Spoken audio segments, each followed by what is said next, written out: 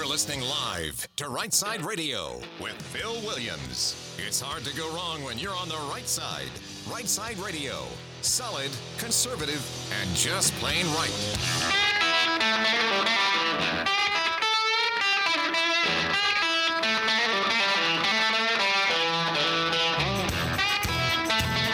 Alabama's syndicated news talk leader, Right Side Radio. Phil Williams here live in the Right Side studios. Local, state, national. Man, we cover down on all the issues. And like the dude just said, solid, conservative, and just plain right. Well, hey, welcome to it. It is Thursday, 2:06 p.m.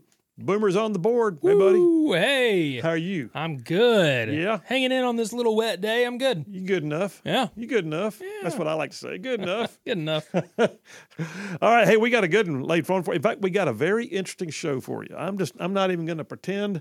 I'm pretty stoked about this. So, you know, every once in a while, we get to meet the folks that we hear from all the time. Like Rita from Scottsboro came by and saw us week before last. You know, we get a chance, like when I spoke up in Huntsville a couple, was it a year or two ago? How long was it? A year ago? And got to meet a bunch of you folks that listen on a regular basis.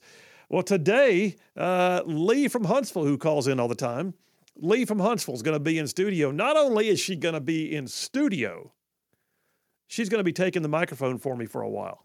Ta-da! What do you think of that? Dun, dun, dun, dun. I mean, this is crazy. I am ceding the microphone to one of our right side ruffians. So Lee from Huntsville is going to be here. She'll probably join us somewhere around 3:30 in studio.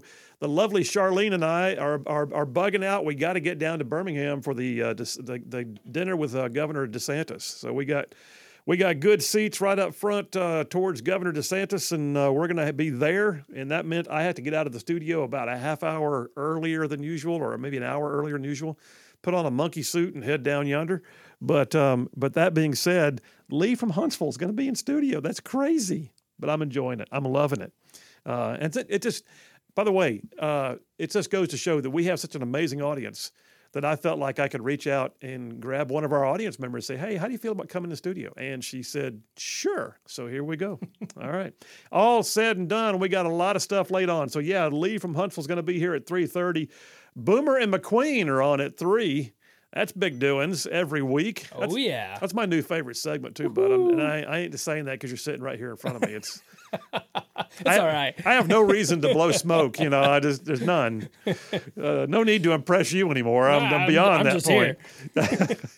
But yeah, Boomer McQueen. Boomer McQueen today at 3. And then we got the Triple Dipper. Hit it, buddy. The Triple Dipper. 3 stories you've got to know. That's right, the Triple Dipper, 3 stories, 3 themes, if you will, that you have got to know as we run today's show. So, yeah, number 1, the DOD in Bama. So the Department of Defense in Alabama has been all in the news lately, to include more recent updates on the question of Space Command at Redstone Arsenal. So I'm going to talk to you about things that impact pretty much every installation in this state. And things that I thought it was just important. You know, we have one of the highest per capita populations of veterans of any state in the United States. So I'm going to talk about it, the DOD in Bama. Y'all stay tuned on that one. Number 2, I'm calling it, what were they thinking? What were they thinking? I mean, it's just crazy, the things that are said by public officials. Like, I look at it and go, did you really think that through before you said it out loud? Before you did that thing? And the answer is probably no. But number 2, you're going to enjoy this. What were they thinking? And then number 3, and this is going to be largely led by our friend Lee from Huntsville. She's going to be talking about privilege. Wow. And so I'm probably going to have to, call the right side lawyers, have them on tap and ready to roll. Oh, wait, that's me. Anyway, number 3 on the Triple Dipper with our friend Lee from Huntsville. Privilege. So there's that. All right, let me jump over to my comments for the day, and I will go ahead and tell you that my comments for today to open the show are a bit more philosophical than usual. There's a story from the book of Judges, and it came to my attention just this morning, and I'll come back to that in a minute. But to lay the foundation for what I'm about to say, I'm going to first tell a personal story. Some of you already know the Army has been a big part of my personal story, and in the course of serving my time in uniform, A part of that time was several months at the U.S. Army Ranger School. And I've said before that becoming a Ranger was one of the best and worst experiences of my entire life. And it was. It was a suckfest from day one. And I can honestly say that it moved me past all of my limits. Physically, emotionally, mentally, even spiritually. I'd love to sit here, by the way, though, and tell you that it was no big deal. No issue, man. All good. Nothing but a thing. But no, it was every bit the personal trial that it was designed to be. I mean, if it was easy, everybody would do it. But nobody would do it twice. I had a day in Ranger School, though, where I had hit my limit. I was 30 pounds lighter, sleep deprived, and at my physical and mental endpoint. And that's really the place where you learn a lot about yourself. Nothing was going right that cold February day in the swamps of Florida. I couldn't get anybody in my platoon to do anything at all. I wasn't the only one hitting the wall, but yet I was the only one of those guys getting graded at that particular moment on how well I could move them who didn't want to move and get them to do things that were physically beyond their capabilities. So yeah, God and I had a moment right there. A moment where I came to the realization that everything I had been working for, it might be for naught. And in that moment, I had a very brief but meaningful discussion with the Lord. You see, I believe that God loves soldiers. He loves warriors for that matter. He is not offended that men and women who are in the midst of learning how to fight or actually fighting come to him. He's a God who can be meek and quiet and speak in a still small voice. At the very next minute, he can rain down fire from heaven and make his enemies take a knee. So there I was at Ranger School, freezing in the wet and the nastiness of the swamps and talking with God in a very real and down-to-earth way. I couldn't figure out why it wasn't going perfect. I mean, wasn't I where I believed he wanted me to be? My gut still said yes. Well, then why wasn't it going perfect? Pretty much every day that I was in the course, there were guys that were quitting. On day one, 450 tried to get into my class. 250 or so made it in. 98 of us graduated to become Rangers that class. Was it worth it? Hey, God, is this worth it? And then I settled into a different spot. And I remember the prayers that, weren't really so much prayers as they were just a statement. I remember saying, maybe even out loud, I said, and it came out just like this. Well, God, if you want me to be a Ranger, then I will. And if you don't, then I'll go home and be proud of that too. It was an acceptance moment. It was a moment when I was basically saying, hey, God, I'm all in. I'm going to fight for as long as you say fight. I'm going to do everything it takes. I'm going to quit fixating on my desired outcome. I'm just going to be obedient to the cause. Was I giving up? Not a bit, not for a second, but I was recognizing and acceding to the idea that this was bigger than me, that the process was just as important in many ways as the outcome. So here's the thing. In that moment, in that simple little discussion with God in the moldy backwater of some swamp in the panhandle of Florida, it resulted in one of the most amazing experiences of my whole life. I kid you not. I kid you not, I felt a sense of relief come over me like nothing I have ever felt before or since. And I don't mean a little bit. It was like it was tangible. I suddenly felt like the guy who had been underwater too long, who was suddenly able to catch a real breath for the first time in way, way too long. It was tangible. But that was only the beginning. Because right after that, it was as if the platoon caught a fresh breath as well. Guys started moving, rucksacks went on, comms were up. And we collapsed the perimeter and moved out and hit the target on time. And yes, I graduated from Ranger School. And that was 32 years ago this month. And I can remember it like it was yesterday. But still, sometimes I need to be reminded nonetheless. Like this morning. As I listened to a pastor teaching on a passage in the book of Judges, it's a strange story. It's a weird story in which 11 of the 12 tribes of Israel actually went to war with the one remaining tribe. So it was a brief civil war sparked by that one tribe, the tribe of Benjamin in this case, condoning some pretty horrible behavior in which a woman had been killed in horrible fashion. So the 11 tribes, they prayed it through and they felt like their mission was to go up and fight with some of their own. And on the first day they lost, and they lost big. And they fell back and they prayed, they tried to figure it all out, and they believed they were supposed to go back into battle again the next day, and they did, and they lost big for a second time. At this point, they were beside themselves. What are we doing here, God? Didn't you say to fight? Do we keep on going? Is this worth it? And the only answer they got was to continue to fight.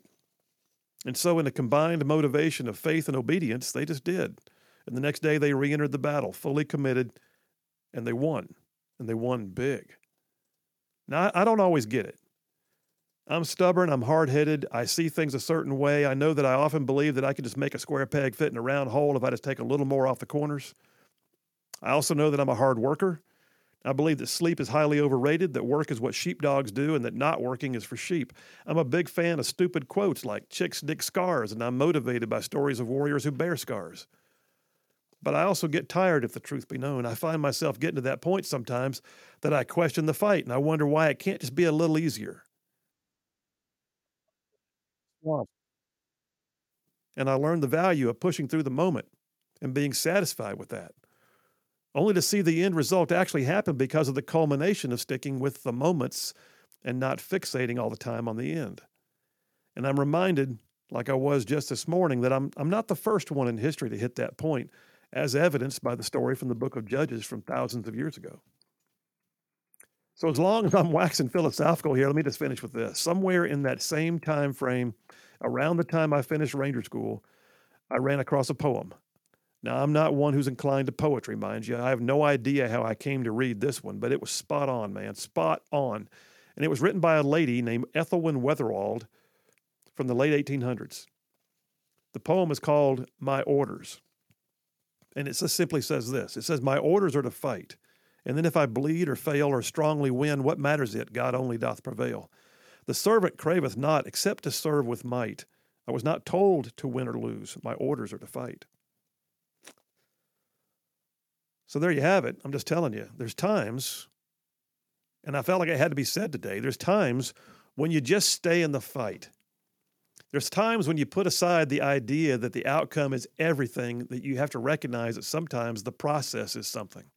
There's times when you get tired. There's times when you get beat up. There's times when you're done in and you don't even know why it's worth it. And you still have to stay in the fight. Why? Because that's your orders. That's what you're supposed to do. Not every soldier who takes the high ground even sees the high ground, but every soldier has a part in taking the high ground, and that's just it. So what I'm saying is this: stay in the fight. We got more to do. That's the way I see it. And that's a wrap for the Right Side Way. Well, there you have it. And yes, that was probably one of the most amazing experiences of my entire life. And I'd love to say I went to Ranger School and all I got out of it was how to lead patrols and conduct raids and ambushes and lead men under duress. But it was a lot more than that. Dadgum, if that wasn't one of the most intense mental, emotional, and spiritual experiences of my whole life. And the biggest thing I got out of it was sometimes those moments that you stay in the fight, that's what matters. All right, folks, Phil Williams, Right Side Way. We will be right back.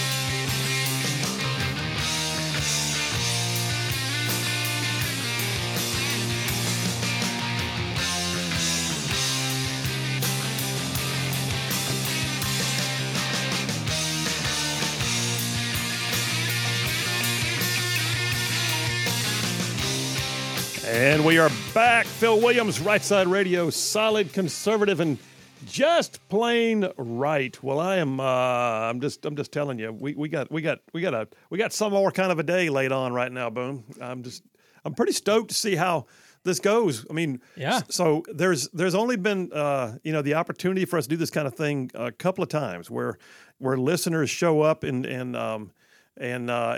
spend time in the studio or come by and I love it when that happens, because meeting the people that we do this for is a big part of why we do it.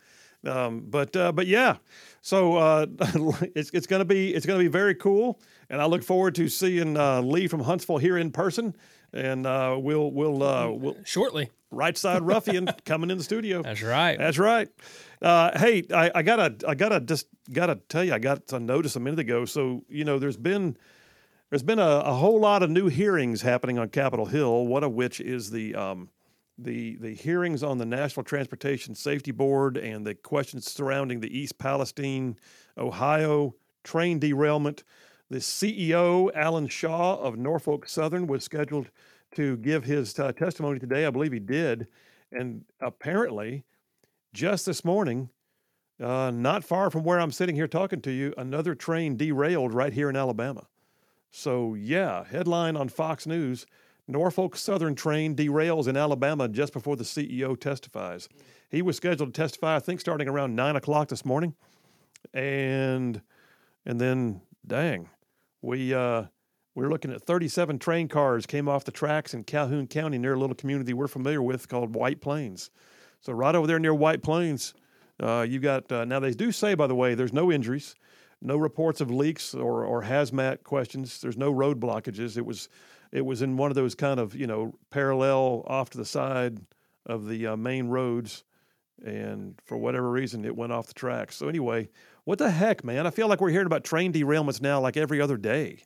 Yeah, I mean, it was beginning of this week or end of last week, there was another one in Ohio. In Ohio? Mm-hmm. I don't get it. I know. I don't get it at all. Well, nonetheless, we're glad to hear there's no injuries, and they're certainly glad to hear that there's no chemicals that have to get burned off to pollute an entire town that we love called White Plains. Got a bunch of texts coming in. Allie from Athens said she loved that monologue, said I needed that one today. Bruce from Hazel Green just said, amen, brother. And then Moon Pie from Madison wants to know, are we going to have Sparky is Sparky from Harvest going to be in the studio sometime soon? Heck, man, why not? Let's get her done. Justin from Hazel Green, looking for some time. We have coffee and range day. I agree, man. We need that. Coffee and guns. Guns and coffee. Which order do you want? Guns, coffee, guns. You're still not a coffee drinker. I was just about to say, I'll just go guns. Oh, Lord, boomer. All right, we got plenty laid on. And what did JT from Lacey Springs says? He says that's a proper example of finding your limits only to realize the capability of taking another step, then two, and then three. Yes, brother, it was. And a lesson that I have not yet forgotten, and I hope I never forget. Brian from Huntsville texted in, I guess with regards to the poem that I had at the end of my monologue. He says, I'm going with the poem from Rudyard Kipling on Gunga Din. He says, from me, though, service is a lot of pain, but I wouldn't trade it for anything. Would not trade it for anything. I agree with you. Brandy from Athens says, also need to add bacon and donuts to the range day. Yes, maple bacon donuts, coffee, and guns. I feel a day coming. If that doesn't have Right Side Ruffian written all over it, I don't know what would, man. Yeah, that sounds just fun right there. That and classic cars. Get some classic cars in there and some Jeeps. Yes. Lord, my testosterone levels are going up just thinking about it. All right. We got plenty laid on for this show for you today. Starting off, number one of the Triple Dipper here in just a minute. The DOD in Bama. And I've got something that came fresh off the press as of yesterday as to what the latest dialogue is about Space Command. Are they going to make a decision? I mean, for the love. What do they got? It got to have it spelled out for them, I guess. It feels like forever. It has been forever. I'm like, come on, guys. Nothing takes it. We could have gone to the moon and back by now. Space Command. For the love. All right, we'll talk about that. We'll talk about what's going on with the renaming of bases. We'll talk about things like, are we getting some money out of the National Defense Authorization Act to plus up our facilities here in the state of Alabama? And by the way, how much is the FBI going to spend out there at Redstone Arsenal? Wow. Y'all stay tuned. Phil Williams, Right Side Radio. We will be right back.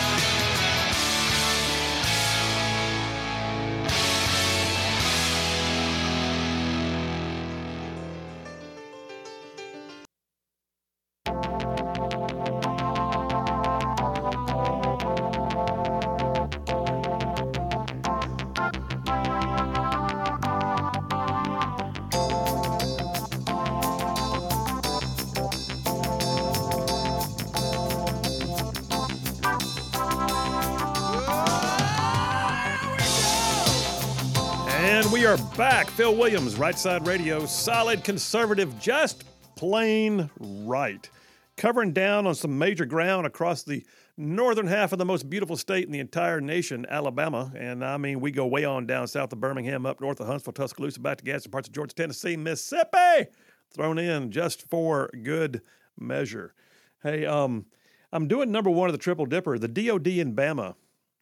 And I'll start off with the story that seems to never end.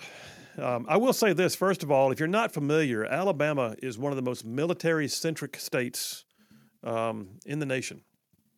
I mean, think about the active installations we've got. Now, of course, we lost Fort McClellan years back, but McClellan is still a major National Guard training center. Anniston Army Depot is one of the major depots where we do lots of refurbishment of vehicles and get them back into combat ready status, and then on top of a bunch of other things they do. We've got Redstone Arsenal, which of course is one of the most major installations in the Army's inventory now. We got Maxwell Air Force Base, which is the schoolhouse for the entire Air Force. That's where all of their major, the Air War College and other advanced training is located. Not to mention the fact that we have the F-35 wing down there that I think it's the 187th, I believe, fighter wing, which is their legacy is the Red Tails, the Tuskegee Airmen. Then we have, of course, the naval shipyards down in Mobile, where Austal is building combat-ready ships. And then we have the Coast Guard station on the coast. And then we also have, by the way, Fort Rucker, which is changing its name. Fort Rucker is the home of Army Aviation and has got a long history of training combat pilots. Well, one of the newest additions to Alabama's military inventory, by the way, I got to jump back and say this. I checked the stats right before we came on. I checked the stats. Alabama has the 10th highest population per capita of veterans of any state in the nation. I thought it was higher than that, but it's still the 10th highest. Over 8% of our population are veterans.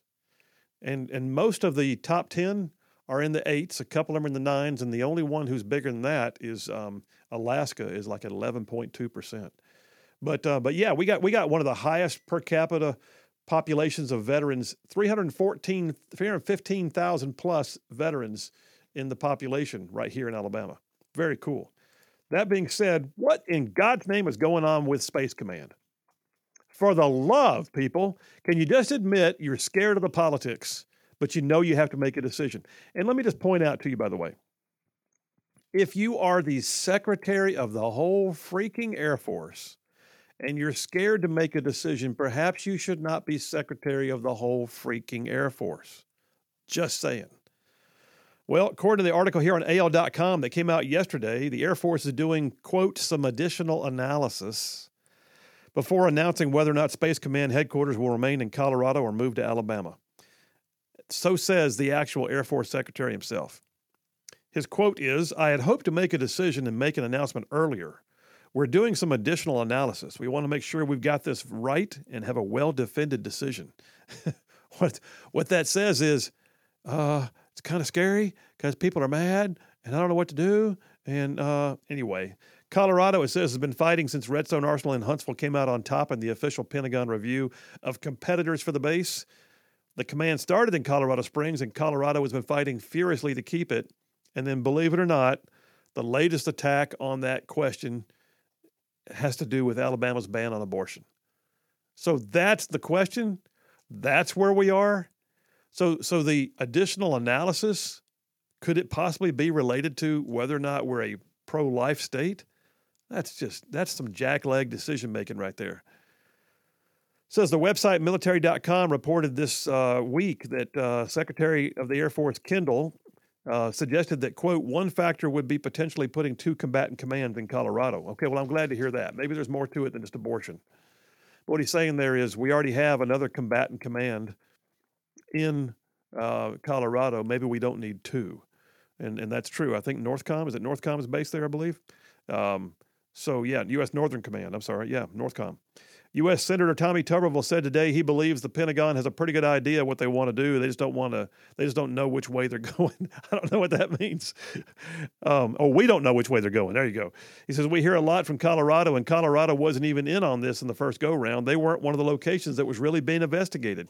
And we all know, said Tuberville, that Huntsville is the best place. Redstone Arsenal is the best place, number one, because of security. We got to have security for Space Command. There's no better place than Redstone Arsenal, with all the things we got behind the wall there, NASA, missile defense, FBI. Anyway, Tuberville's on it. So is the rest of our delegation. And the article goes on to point out that Alabama won fair and square and passed every gate that they could put in front of it. All right, DOD in Bama. What else you got? Well, here's another story that came out yesterday. So one of the other installations that has a lot to do with the military on the civilian side is the Airbus facility down in the Mobile area. So down there, I think they're at Brookley Field down there in Mobile. Well, Alabama's congressional delegation criticized and lamented on Wednesday a decision by the U.S. Air Force that halts competition for the next coveted air tanker contract. So the bottom line is this. They were going to build what's known as the KCY Bridge Tanker Program, which is the next generation of air refueling tankers. Airbus was in the running. You know, everything that happens in a big contract, not even a big contract, small contracts, in the government has to go through a bid process. Unless they can find good grounds to avoid the bid process, like perhaps there's some exigent circumstances, some emergency proclamation.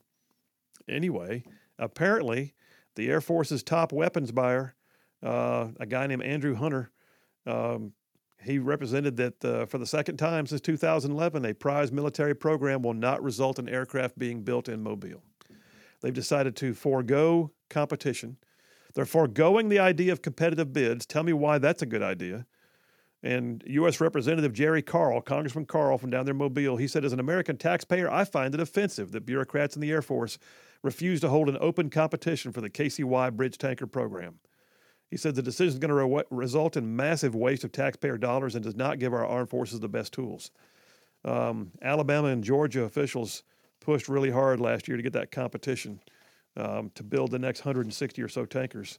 U.S. Senator Katie Britt says the Air Force's decision amounts to just a temporary setback. She believes it will come back around. Anyway, all that to say, we were supposed to see an Airbus opportunity to put a lot of people to work in Alabama building the next generation tanker. Instead, they're going to just continue to retrofit existing airframes under a Boeing contract. Yeah, well, I get a little leery when I find out that there's a no-bid opportunity like that. I get a little leery when I find out that something that is as big and political as Space Command is followed by another opportunity for Alabama being quashed. Like, oh, I don't know. Were we seeing too many opportunities? I don't know. I will say this, though. Alabama has done pretty well. Look at what's happening at Redstone. Look at the beef up at Anniston Army Depot. Look at the fact that we got that F-35 fighter wing. I was proud to help pass some legislation that helped to sort of usher that thing forward back in the day. We've got some good things going on. As evidenced by, not so long ago, this was in December, Yellowhammer News reports that when they passed the NDAA, that Alabama had several wins written into it. And keep in mind that Congressman Mike Rogers from Alabama, who we have been unable to schedule for an interview, and I hope we can make that work sometime soon. But that Congressman Mike Rogers is the new chairman of House Armed Services. That's a big deal. And Tuberville sits on Senate Armed Services. Says the U.S. House of Representatives voted to approve the fiscal year 2023 National Defense Authorization Act, and it included a number of wins for Alabama.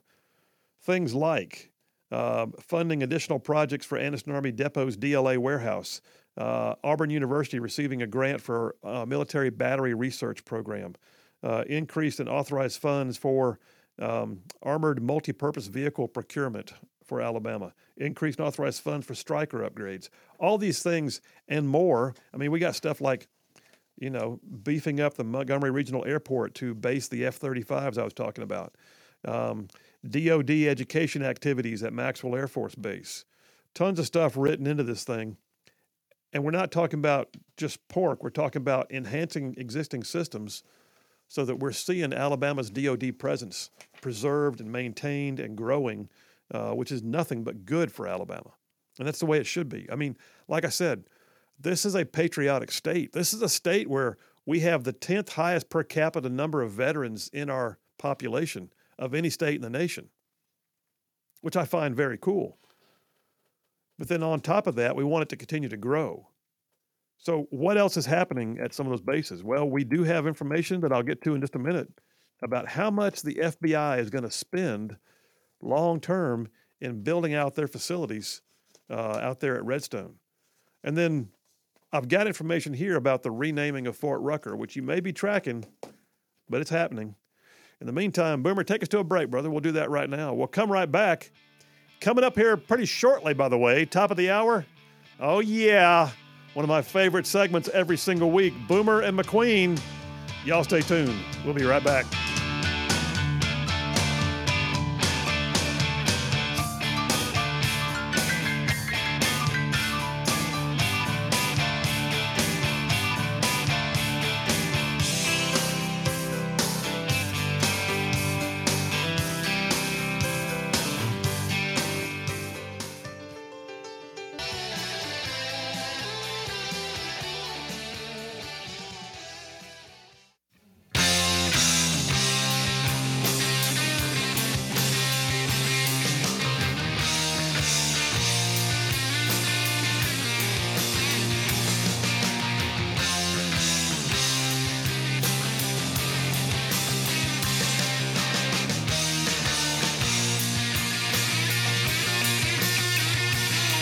And we are back. Phil Williams, Right Side Radio, solid conservative, just plain right. Hey, by the way, the text lines are open, and man, are they open. I mean, like, people are all in the text lines right now.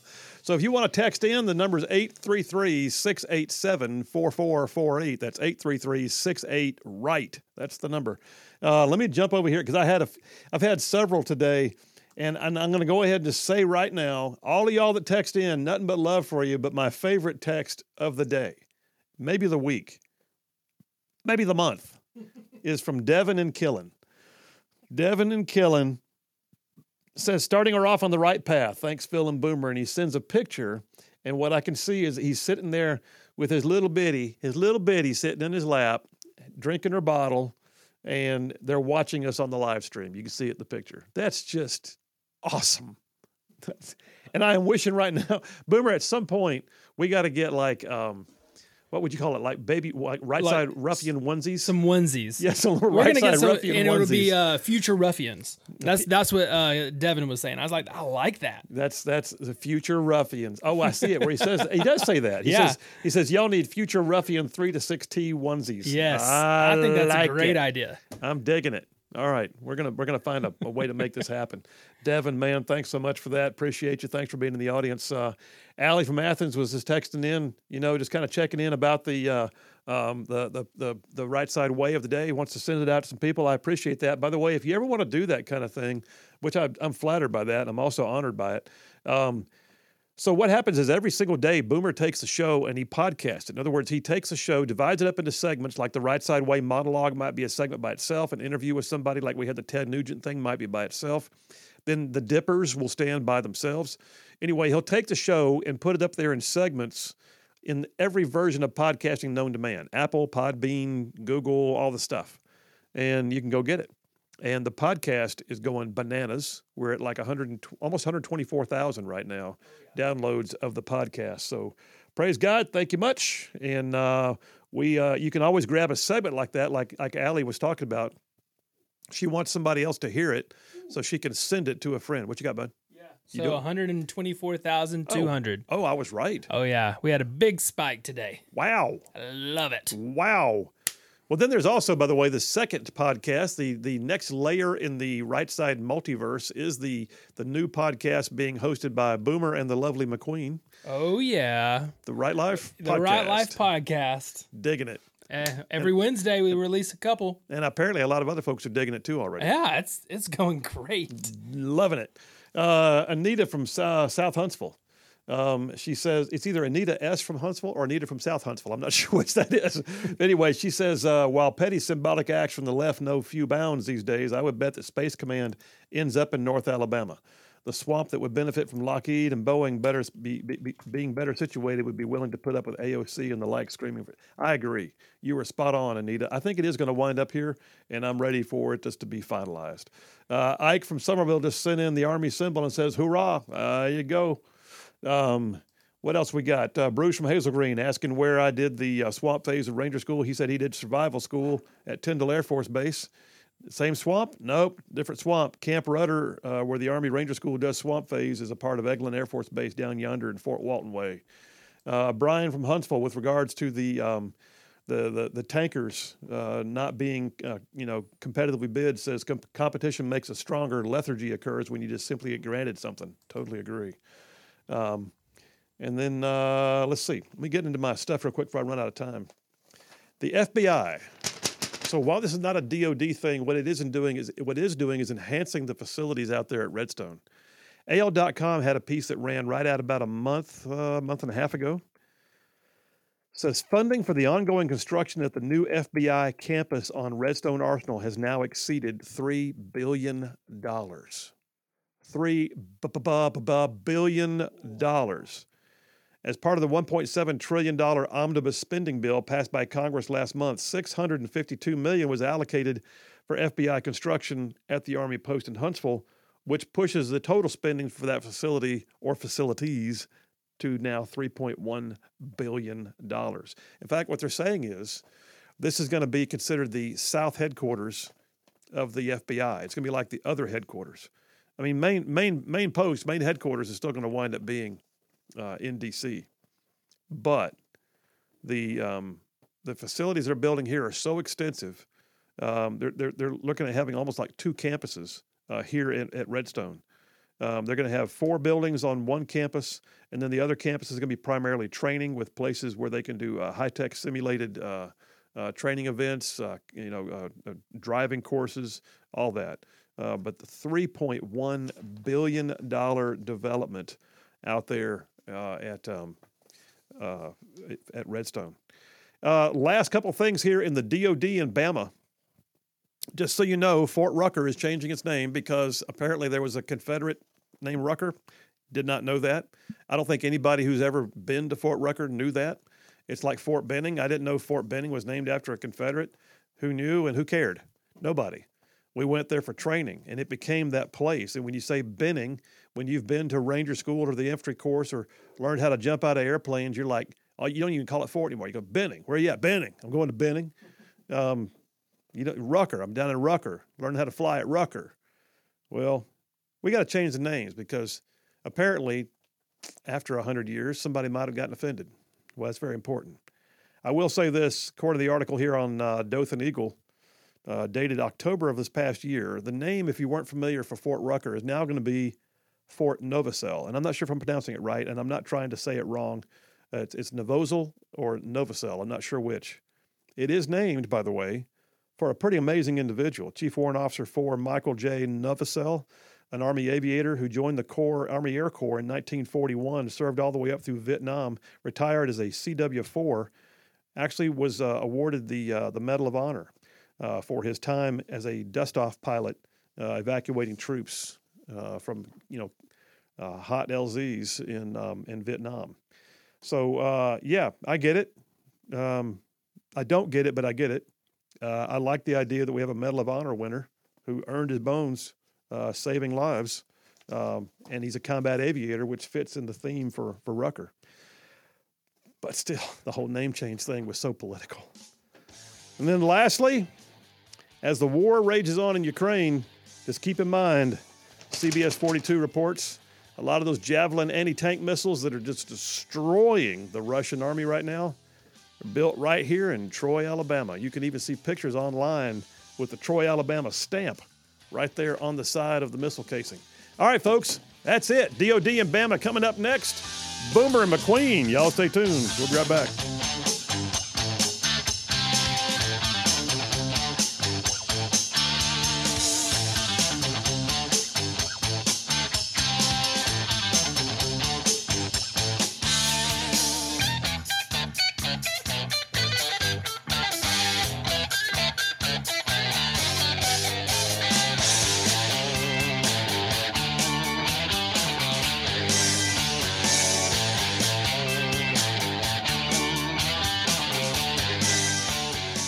Hey, all you right side ruffians out.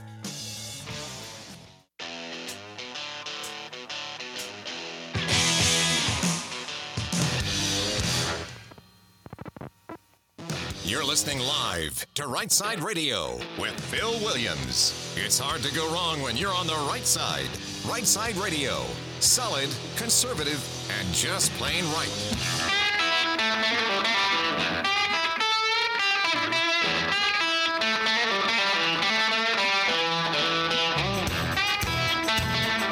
Alabama's syndicated news talk leader, Right Side Radio. Phil Williams here live in the Right Side studios. Man, we got the local, the state, the national, sometimes the international. And we cover down on all the issues like the dude just said. Solid, conservative, and just plain right. Well, hey, it's that time. It's my favorite time of the week. It just is. You can't talk me out of it. It just is the favorite time of the week. When we bring in not just the boomer who runs the board for us every single day, but the lovely McQueen, his better three-quarters, is in studio. How you doing, sister? Oh, I'm great. I like that I have headset on today. I can hear the music. Yes, yeah, quit not talking over the bump music and stuff today. We do this thing called Boomer and McQueen, and I love the idea that we do this. So it's good for me sometimes to hear the perspectives of others who I know share my sentiments, but might also have a different angle on it, or have some other version of events that's helped shape their perspectives. And these guys, they do a great job. They got their own thoughts. They listen to me ramble on all the time, but they get to do it once in a while. And so once a week, we do Boomer and McQueen, and we even got our own sound effect. Hit it!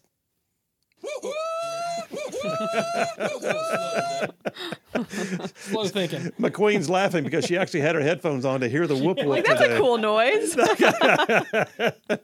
All right, you guys, you know the deal. I ask you some questions, and I just get your responses.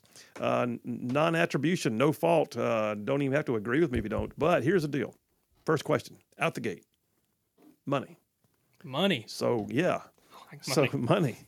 So Governor Ivey is proposing a $400 to $800 one-time rebate for Alabama taxpayers. Would you rather have the check that comes in the mail one time, or would you rather have her do away with the grocery tax overall? What is your preference? Who wants to go first? Oh, for sure I will go, and I would totally take the grocery tax. Oh, no kidding.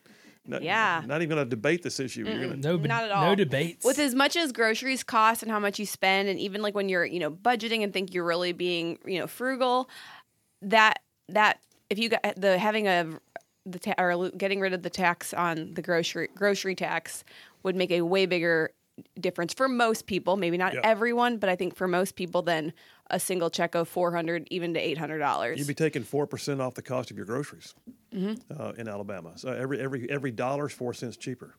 Okay. And I think it would also help, like, as far as like economy wise, it would encourage people to spend more at the grocery store. And like, I don't buy any meat these days, and and being able to, we so buy sad. not like we used to. Not like we were like those. We were grilling steaks every week, multiple awesome. times a week. Wow. We're just carnivores at our house. So absolutely, I'm an omnivore. Well, we're that too. I will eat lots of meat and lots of veggies. Oh, we do too. Well, I do too. I do too. I'll eat lots of meat. All right, well let's go back. Let's go back to the question.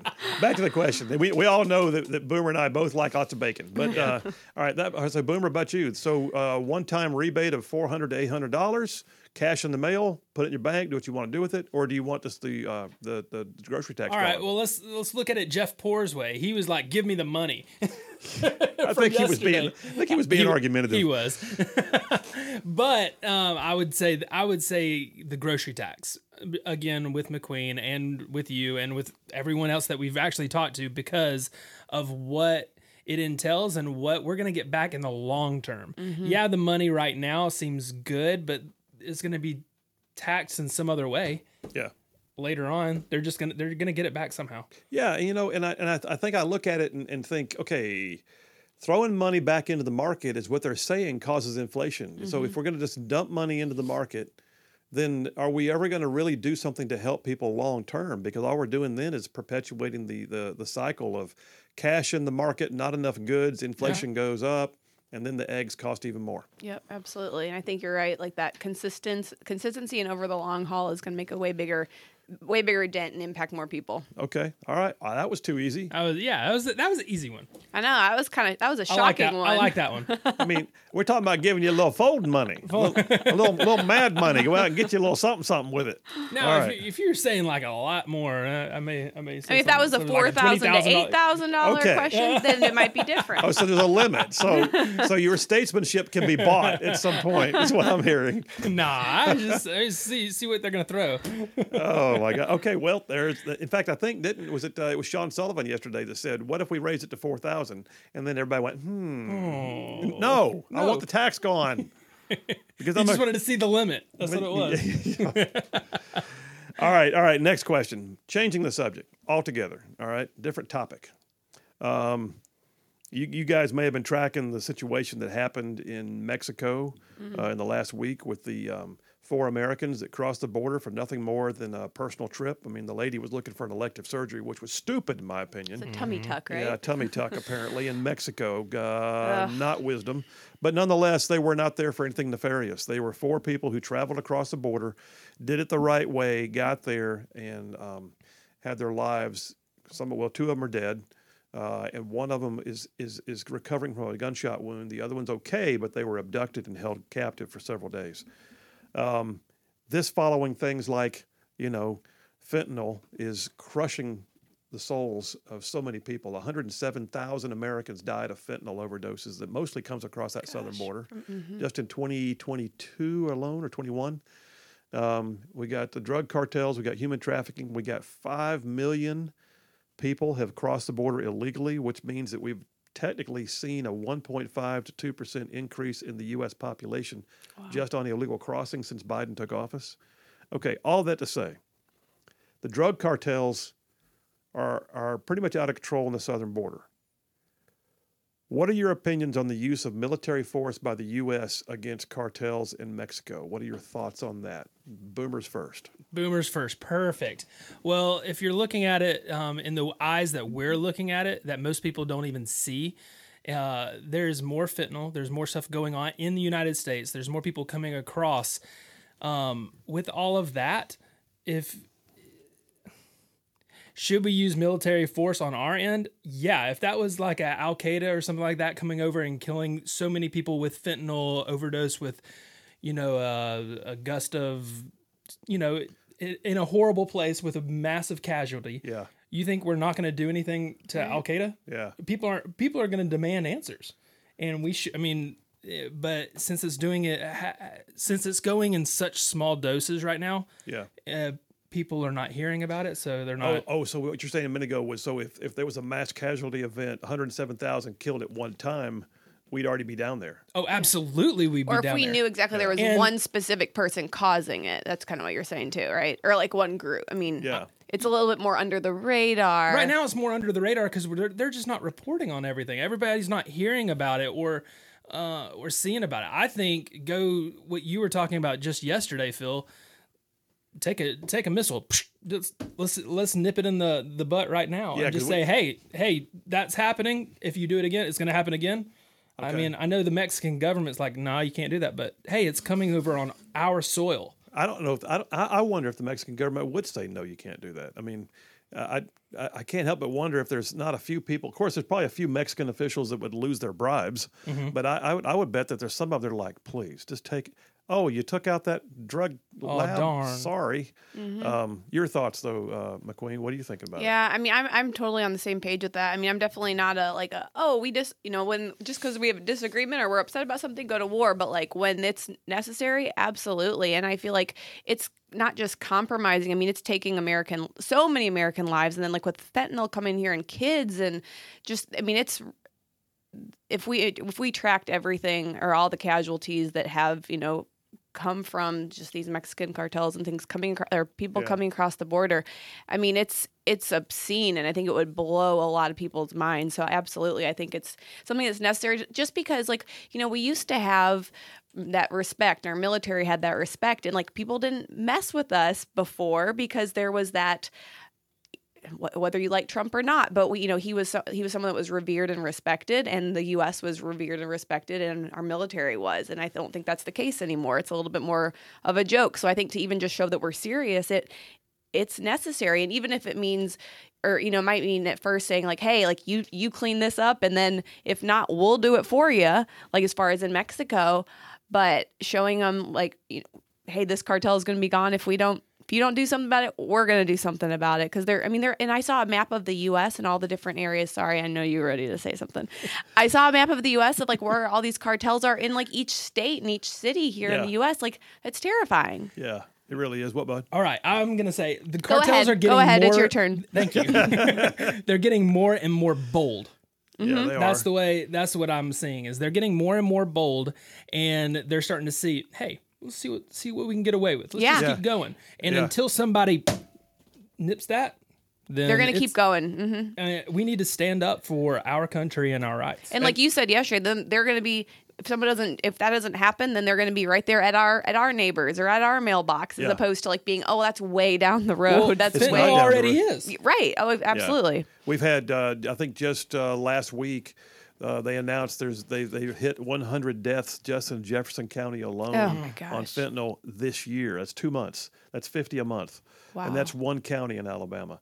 In fact, we had Senator Katie Britt on the phone the other day talking on the show, and she made the statement that the number of deaths we're seeing from fentanyl is the equivalent of an airliner crashing every day of the year. Oh my gosh. And if it was an airliner crashing every day of the year, the world would be up in arms wanting to know what to do to fix it. Yeah, and we do something about it for sure. But like Boomer said, it's like a death by 1,000 cuts because it keeps happening in little bits here and there, and sometimes it's the undercurrent of society dying from overdoses. We don't say as much, but if it was an ISIS training camp across the border, we'd have already taken it out. Oh, for sure. And I think so many, parents, because a lot of this is affecting kids, or when you think of it affecting your kid, it puts it in a different perspective, and you just go, oh, that's never going to happen here. It's happening here. It's happening here. You're right. It's happening here, and it's happening Terrifying. sometimes accidentally because there are kids down in Montgomery, Mobile, who died because a friend who got something shared it with a friend who didn't realize she was taking something laced with fentanyl. Well, and it was put into packaged bags up in Pennsylvania. I think that was a couple weeks Was that ago. when I told you And that what the other happens- day? Yeah. Right? And what happens Yeah. when someone brings that home and then a kid just sees gummies sitting there and they're like, oh yeah, let me eat Yeah, some and that of was these. like at like a Walgreens type store. So All right, let's take it to a Gosh. break, brother. We're burning. Man, that one got animated. Yeah. Y'all are all about war with Mexico. I'm just saying right now, put the nuclear codes in Boomer McQueen's hands, and we will not have Mexico much longer to worry about. All right, folks, Boomer and McQueen, I love their perspectives, and I like just getting what their thoughts are out there for y'all to hear it too. We'll be right back with more of that. Phil Williams, Right Side Radio. Y'all stay tuned. We will be right back.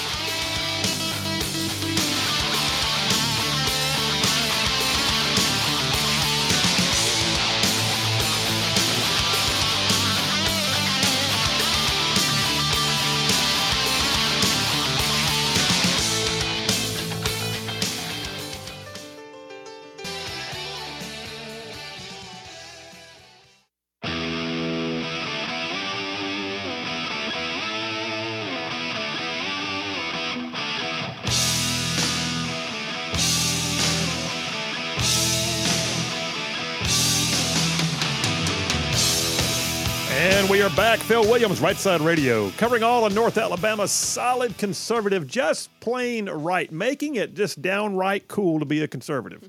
All right, jumping right back in with one of my favorite times of it, not one of, the favorite time of every single week, Boomer and McQueen. In fact, you know what? We need the sound effect again. Just play it. Just play it. Just play it. All right. We do the thing. The first round is me asking y'all questions. The next round includes somebody asking me a question of your own choosing. So who's asking me the question this time? I got one. Am I going, Boomer? No, yeah, you can go. You'll let me go first this time? Okay. Ladies first. Yeah, you know the answer to that question. So Biden just unveiled what was it, like $2 trillion in like tax hikes or something. So I would love to hear your thoughts and take and all that good stuff on it. Do we have like a somebody passing gas sound? Do we have that? Do we have a sound like that? I don't think I have a What sound. do we have? I Work don't on have it. That. I just have that. That's appropriate. That is times like appropriate. 4,000. So first of all, what a knucklehead plan. It amazes me that in the middle of a down economy, when they are raising rates, suppressing the market, People can't buy bacon like we joke about, but it's real. Mm-hmm. We can't buy ribeyes. Can't buy ribeyes, much less bacon ribeyes. I know. That he's gonna raise taxes. Democrats never seem to figure out that when they don't trickle down economics doesn't work. Yes, actually it does. And so when you make it easier to create jobs, when you make it easier to keep some money in your pocket, it drives the economy in an upward direction.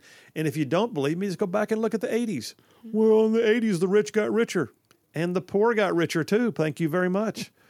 So, I look at it and think, okay, what we're looking at here is, again, a president who's never led anything in his life. He's never been in a position to ever have to write a paycheck or have to take out a line of credit to keep the business afloat during hard times. He's never done any of that. What he's done is sit in government and loves making government bigger. And so the idea that he's going to raise taxes right now on any level of income bracket. Now he's talking about raising capital gains. He's talking about raising income tax on people over a certain level. Who does he think creates the jobs?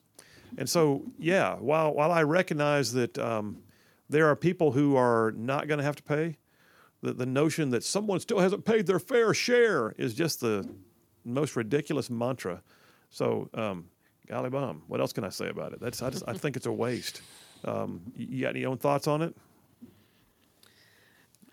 I mean, do you think it's going to benefit anybody? Realistically, I think it's going to benefit government. Just the top. I think the government's going to get some new revenue if they get it, but I don't think they're going to get past. They're not going to use it for anything good. I don't think they're going to get it past the Republican House. Yeah, and I think what he's looking at is something that's going to be a opportunity for him to portray why he could do more massive spending bills if they'll just reelect him at 82 years old in the year 2024. So I think it's a horrible idea. I'm not sure who's advising him, but it's just more of the same, in my opinion. Yeah. What else we got? Well, I got one. All right, what you got? All right, so presidential race. Okay. Oh, I like talking about this because it makes me excited for 2024. So on the Democratic side, what's Joe gonna do? And then what are the Democrats doing on their side, and how are they feeling? And then on the Republican side, we have a lot of great ones. We do. Is that going to hurt the party? Does that make sense? Make it divided. It depends on it depends on how nasty Trump wants to get. He's already in the race. Let's assume he's going to be in the race. He's already in the race. But if he wants to make this a beat up on each other kind of primary, then the Republicans are going to wind up having to deal with it. And we'll see. But we got some great candidates. Candidates. Doesn't matter where you are in the political spectrum on the right side of things, you got somebody you like. And we've got people like, Mike Pence and Pompeo and DeSantis who haven't even declared yet, but it's suspected that they will. I mean, if all those people plus Trump all went into office and created a cabinet, my gosh, what a cabinet that would be. Wow. But I look at it then, too, and I think, what are the Democrats offering? So far, they've got an 82-year-old geriatric who stumbles up the stairs on a regular basis, raises taxes, and spends money like nobody's business. Can't figure out where he is some days, like I'm watching on the screen right now. And then at the same time, the only candidate he's got is a lady who, talks to spirits or something, Marianne Williamson. That's it. Yeah, it's weird. Whew. All right. Wow. That was fast. Quick. That was quick. Boomer and McQueen. Oh, man. Time flies. Love you guys. Y'all are the ones that make this thing work in here. I appreciate you. All right. Y'all stay tuned. We're coming right back. Guess what? Lee from Huntsville is going to walk in the studio. Yeah. We'll be right back.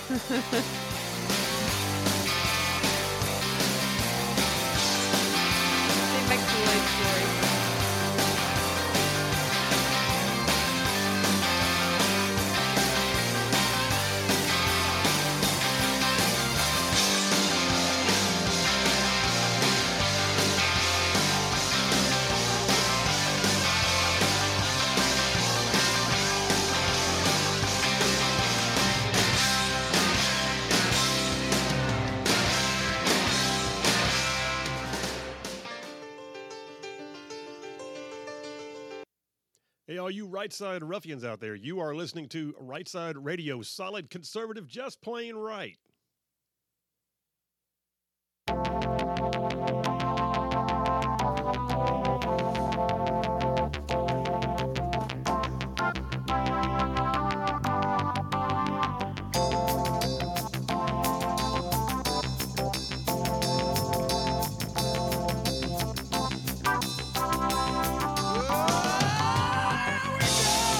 And we are back. Phil Williams, Right Side Radio. Solid, conservative, just plain right. Covering down on some amazing ground across the most beautiful state of the entire Union, Alabama. And I'm talking about this show goes way on down south of Birmingham, up north of Huntsville, from Tuscaloosa back to Gaston parts of Georgia, Tennessee, Mississippi, just for good measure. And hey, folks, I got to tell you, I was in the offices of ZLA this morning. We were talking through some stuff, and they really are having like they just had it was just a 4-week month, and they just had one of their best months in a while. And I'm just telling you, they are doing an amazing amount of good work for their clients. Here's the deal: ZLA Solutions. If you are looking for people to fill out the ranks of your workforce, I mean, they do a lot of stuff. They can help you with logistics, warehousing, other things, but their bread and butter is still staffing. And I'm talking about if you need onesies and twosies, or if you want an entire shift of people. Blue collar, white collar, no collar, it don't matter. ZLA Solutions, you can find their website, zlausa.com. They can do all the drug testing, the background checks, the recruiting, all of it. And they are good at what they do. Their customers remain satisfied. I'm just telling you, check them out. If you need folks, they got them. ZLA Solutions at zlausa.com. And do me a favor, tell them you heard about it on Right Side Radio, which, Boomer, by the way, they told me this morning, they keep getting people telling them they heard about it on Right Side Radio, which is exactly what we want to have happen, right? That's exactly. All right. I am pretty stoked. I am here in studio with somebody who calls the show on a regular basis. So we got a bunch of you guys out there. In fact, I told Boomer, I'm going to come back to my introduction here in a minute. I told Boomer the other day, you know what I want to do? I want to have like a Right Side event sometime, and then we just start calling the roll. Where is Sparky and Harvest? And he stands up. Where is Jeff from Indiana? He stands up. Where is John from Huntsville? He stands up. And one of the people who would stand up would be Lee from Huntsville, who's not standing up. She's sitting right here in the studio. How you doing? I am well. I'm excited to be here. Good. Don't get shy on us now. I won't. You can pull that mic up a little bit too. It'll adjust for you. So Lee from Huntsville is here in studio. And it's funny because when you call in, it's usually spot on. And so apparently you've got opinions. I do. Definitely. And I assume the people around you are used to you having opinions. Oh, yes, for sure. Absolutely. Well, welcome to the Right Side Studios. I'm really excited to be here. Is it everything you dreamed it would be? It is. And a nice view, too. Well, good deal. Well, so the funny thing is, so the lovely Charlene and I have an event tonight. Ron DeSantis is speaking in Birmingham. We have tickets, pretty good tickets actually. So we have good tickets to sit up near the front, and so we got to get out of here at a decent time. I got to go home, put on a monkey suit, and head on down that way. I got to wear a tux. Well, not a tux. Just a suit? Yeah, I should have said a monkey I'm suit. jealous. That's going to be great. Anything that wears a tie is a monkey suit. But so we got to head down there, and I thought, you know what I'm going to do?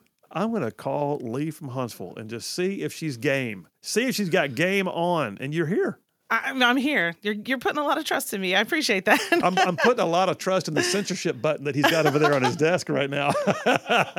I'll self-censor, I promise. So the funny thing is, so Boomer's got like all this technology. We got multiple screens. We got cameras. We got, microphones, all of it. But the two most important things in this whole room are two buttons on his desk that feed that little silver box over there. Oh. So basically, he's got one that it's the button is labeled "Go Baby Go," just like on the movie Gone in 60 Seconds with the when you hit the nitrous, "Go Baby Go."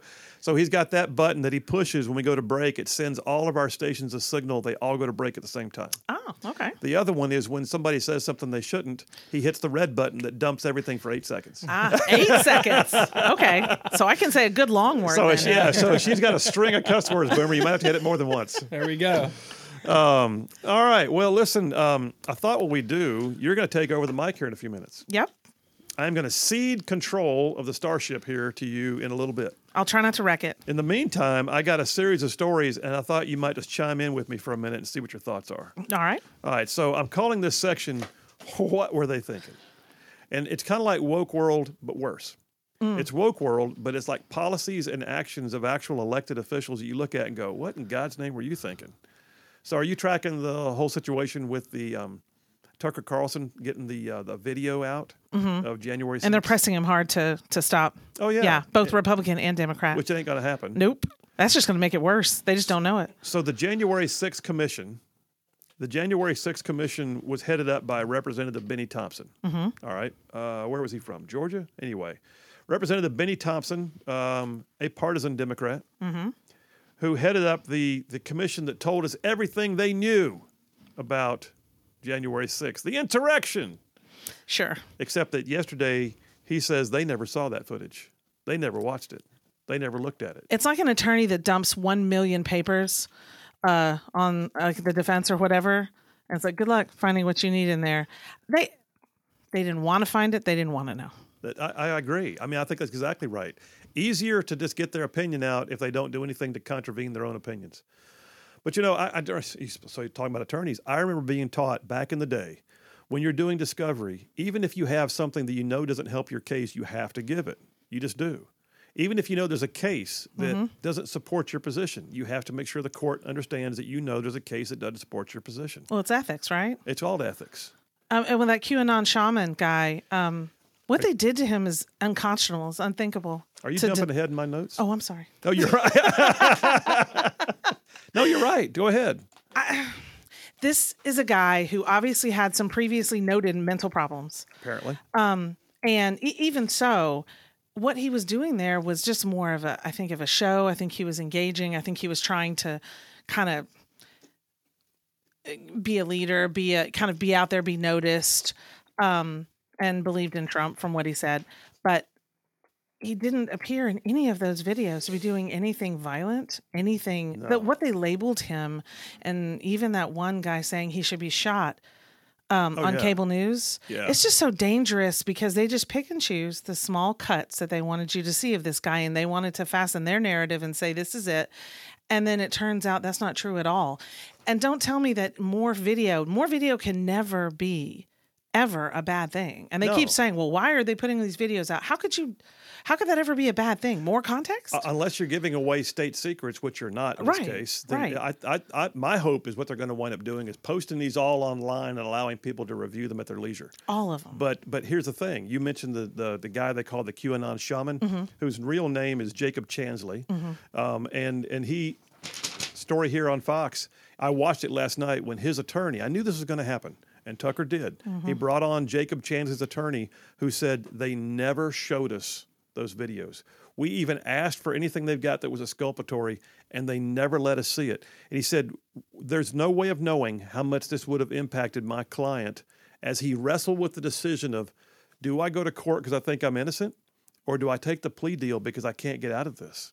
And these videos clearly would have at least I think would have changed the dynamic of that whole situation. And they didn't give them to him, which to me is grounds for appeal. Is that a U.S. attorney that was going after him? Oh, yeah. So that U.S. attorney... It's a violation of federal law, so it's a U.S. attorney. They should be sanctioned or disbarred for doing that. That is unconscionable. Well, now, he was already mentally ill and spent how long in solitary confinement? Oh, yeah. It's just cruel. It is cruel. And I look at it, too, and I think, all right, it's possible that the U.S. attorney didn't have access to these either. The person I think we're going to find out eventually is really at fault was Nancy Pelosi for keeping these back and considering them classified so no one could have access to them. That's you think even the U.S. attorney might not? Oh, yeah. I mean, the U.S. attorney doesn't have a right to contravene a classification status. So if they were considered classified and rendered so by, I'm assuming, the Speaker's office, it was because it was Speaker McCarthy who brought them out, which tells me the Speaker's office is probably the one that had the classification status put on in the first place. All that to say, what were they thinking?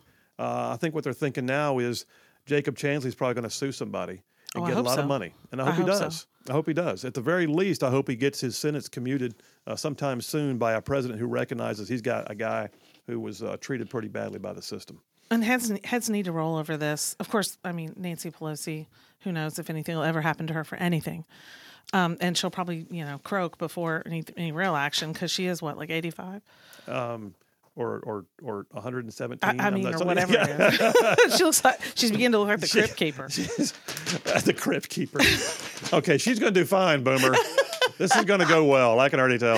All right, next one. What were they thinking? So yesterday, by the way, happy women's, what is this? Barf. International Women's Day. I hate contrived holidays. That's so contrived. But you're a woman. Yes, and I don't need a holiday. But it's International Women's Day. No. This is not important to you? Absolutely not. Okay.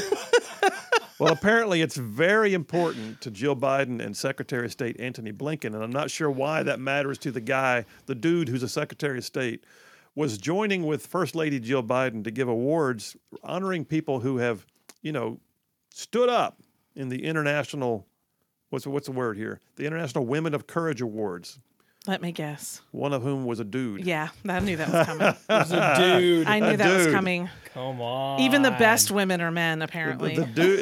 we can't win. So the dude got a chick award, and here it is. So yeah, First Lady Jill Biden, Secretary of State Antony Blinken were slammed Wednesday for presenting a biological male from Argentina. They had to hunt probably for this one. From Argentina with an award for women on International Women's Day. It says the year's annual International Women of Courage Awards, which, by the way, it's the annual. I've never heard of it. Me either. Okay. It's the first year. Okay. Well, if you're not tracking the chick awards, I'm not sure who is. So No. 11 extraordinary women from around the world stood on stage to receive their awards, one of whom was a dude. I just look at this and go, what were they thinking? So Governor Sarah Huckabee Sanders, her response to this on Twitter was, "It's International Women's Day, a good time to remember that Democrats can't even tell you what a woman is." No, I agree totally, and it's just it's kind of it's insulting. I do genuinely feel for someone who's so uncomfortable in their own skin that they want to live as the other sex. I do have a heart for that, and I feel for them, but a woman's award. I get it. Where do we go? Where do we go wrong? I get your comments. I don't get this because, I don't identify with that at all. Lastly, before we go to the break, by the way, just in case you know, we have to take breaks on this show. Okay. She's going to talk for a solid hour. I will. All my Sorry. advertisers are going to be mad. We're not going to know what's going on. I'll even do ads. I'll make them great. The Biden administration, in this down economy, where they're talking about raising taxes as of today, by the way, and in the state of the position that we're in with the Fed raising rates and the cost of bacon and everything else, shortages of formula out there. My grandbaby had trouble getting formula. New York Republican Representative Elise Stefanik, along with nearly 30 other congressional representatives, slammed the Biden administration on Wednesday. That's yesterday. Because their proposal is now to reduce the amount of milk that is given as part of the Women's and Infants and Children's, public assistance program. So WIC, the WIC program to give milk and other nutrients to women, infants, and children. They decided they're going to go ahead and reduce that. They're going to give other things besides milk, and yet what the health officials are saying is you're creating a crisis by doing it. Is this a farting cow thing or something? Are they trying to reduce that? Did she just say farting cow on my show? You know what I'm saying. Come in my studio. And start talking about farting cows. I'm second guessing Or this whole burping, situation. whatever it was that was causing the problem. Cow flatulence. We refer to it as cow flatulence. Okay. I don't know. All I know is this. It says the Department of Agriculture announced these changes, and that right now we're looking at reducing the amount of milk provided to children, pregnant and postpartum females, and those with low incomes. It wouldn't surprise me if that was a reason, And though. nobody can explain why. And they'll They're just try to doing push it. in substitutes. Are you taking us to a break, or is that my phone ringing? Oh, my phone ringing. Let's take us to a break. How about that? Let's do a break right now. We're here in studio with Lee from Huntsville, who is cracking me up already. All right, folks, y'all stay tuned. We'll be right back with a little bit more of What Were They Thinking?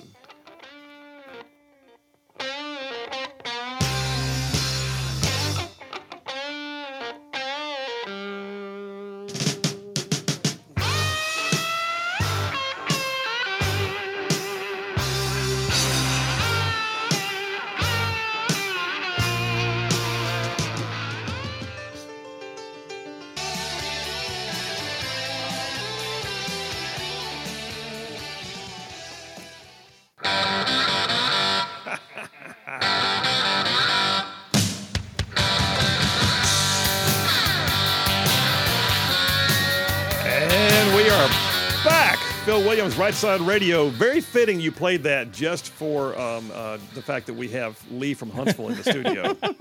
Bad to the Bone is being played right now. Hey, let me real quickly, before we go back to the discussion with Lee about things that people do that you're thinking, what are they thinking?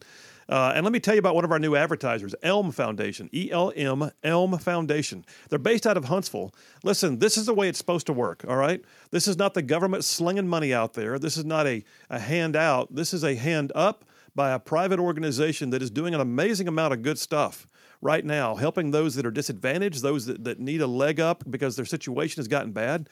And they get involved and they literally provide intensive case management for individuals to help them with getting their jobs situations worked out, their resume built up, their housing situation taken care of. Maybe they have some needs with regards to their own personal mental health and that kind of stuff. The Elm Foundation is doing cool stuff right now, and I'm so excited to have them as one of our advertisers. And like I said, I love the idea of a hand up, not a handout. And so, yeah, check them out. Their website is Elm, it's ELMHSV, as in Elm Huntsville, ELMHSV.org, the Elm Foundation. Glad to have them on the Right Side team. All right, so I'm sitting here in the studio with one of our longtime callers. And by the way, just so you know, the text lines have gone boom. And not the least of which is Brandy from Athens, who loves your farting cows joke. So there's that. Leanne from Huntsville says, bye, Phil. Lee's in the house. Love her. My new BFF. That's right. There you go. We got a ton of... And by the way, if you want to use the text line when we're going later on, when I'm gone, you're welcome to it. A couple more minutes here. Things that happen that you look at and you go, what were they thinking? And I'm trying to figure out which one of these stories is the best. So here's one. It's not truly a public official, but it was so weird I had to pull it out. So the University of Pennsylvania, UPenn, an Ivy League school, has hired I don't even know what this means, a non-binary trans feminine fashion model to be their LGBTQ scholar with an anonymous gift given to the university of $2 million. If you're non-binary, I thought you were neither male nor female, so why would it be Thank feminine? you. I was just trying to figure this out and thinking I thought I had a handle on it, and now they could bring up a headline like this one. Confusion. I have no idea. So, okay, what were they thinking? It's hard to find more wokeness in one headline. There really is. I'm going to read it to you again. This is the actual headline to the Daily Wire. You ready? Dated today. UPenn hires non-binary trans feminine fashion model as an LGBTQ scholar with an anonymous $2 million gift. So someone didn't want anybody to know. Exactly. All right, I'm going to give you some money for this, but don't nobody tell me who did it. And then, like you said, what exactly is a non-binary trans feminine? And he's a fashion model. So it is a he? Oh, I don't know. I think it's a dude. I don't know. Because I mean, nobody I can honestly tell. cannot tell you from that. He does use they, them, so I just don't know. Look, as far as they, them, if you are not two people, it's not happening for me. Thank you very much. That's exactly That's a right. plural pronoun. That's not the way the English language works. All right, next one I got. Here, this will be interesting. What were they thinking? Newsmax has a story dated today. So you've seen probably I know you do because you track the news, but you've seen how we've had the situation going on in Loudoun, Fairfax County, Virginia, where they've been withholding National Merit Scholar notifications to students because it was equity. Well, the same school system apparently recently sent out a letter to all the parents informing them that they will be hosting college prep courses to help students, but they're only doing it for Black and Hispanic students. I kid you not. I'm gobsmacked. I don't even know what to say. Gobsmacked. That's a good word. We need to put that one on the Right Side lexicon. It's unconscionable that they held back these awards for these kids. These are kids. They earned it. They did. And now they're going to help the other kids try to get up, get their game up. But it says here in the February 21st letter, college prep lessons will be offered to students who are first in their family to attend college in the U.S. or Black or African American students, which I thought were the same thing. Hispanic students of one or more race, and students with disabilities, English learners, and economically disadvantaged. Notably absent are whites and Asians. And they don't even feel bad about it. No. Not a bit. Not a bit. All right, folks, listen. The lovely Charlene and I have a date with Ron DeSantis. We're heading down to Birmingham for that event tonight. And our friend, our new co-host, Lee from Huntsville's taking the microphone. Lee, you have the con. Thank you so much. I'm ready. All right, Phil Williams, Right Side Radio. We are coming right back.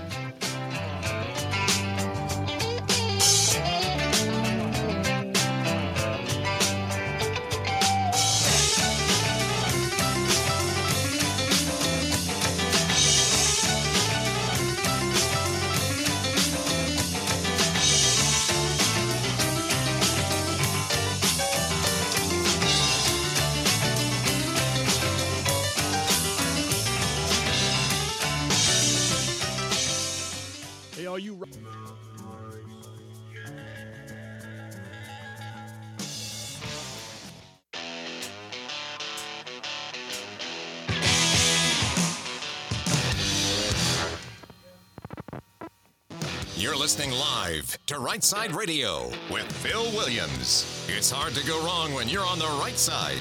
Right Side Radio. Solid, conservative, and just plain right.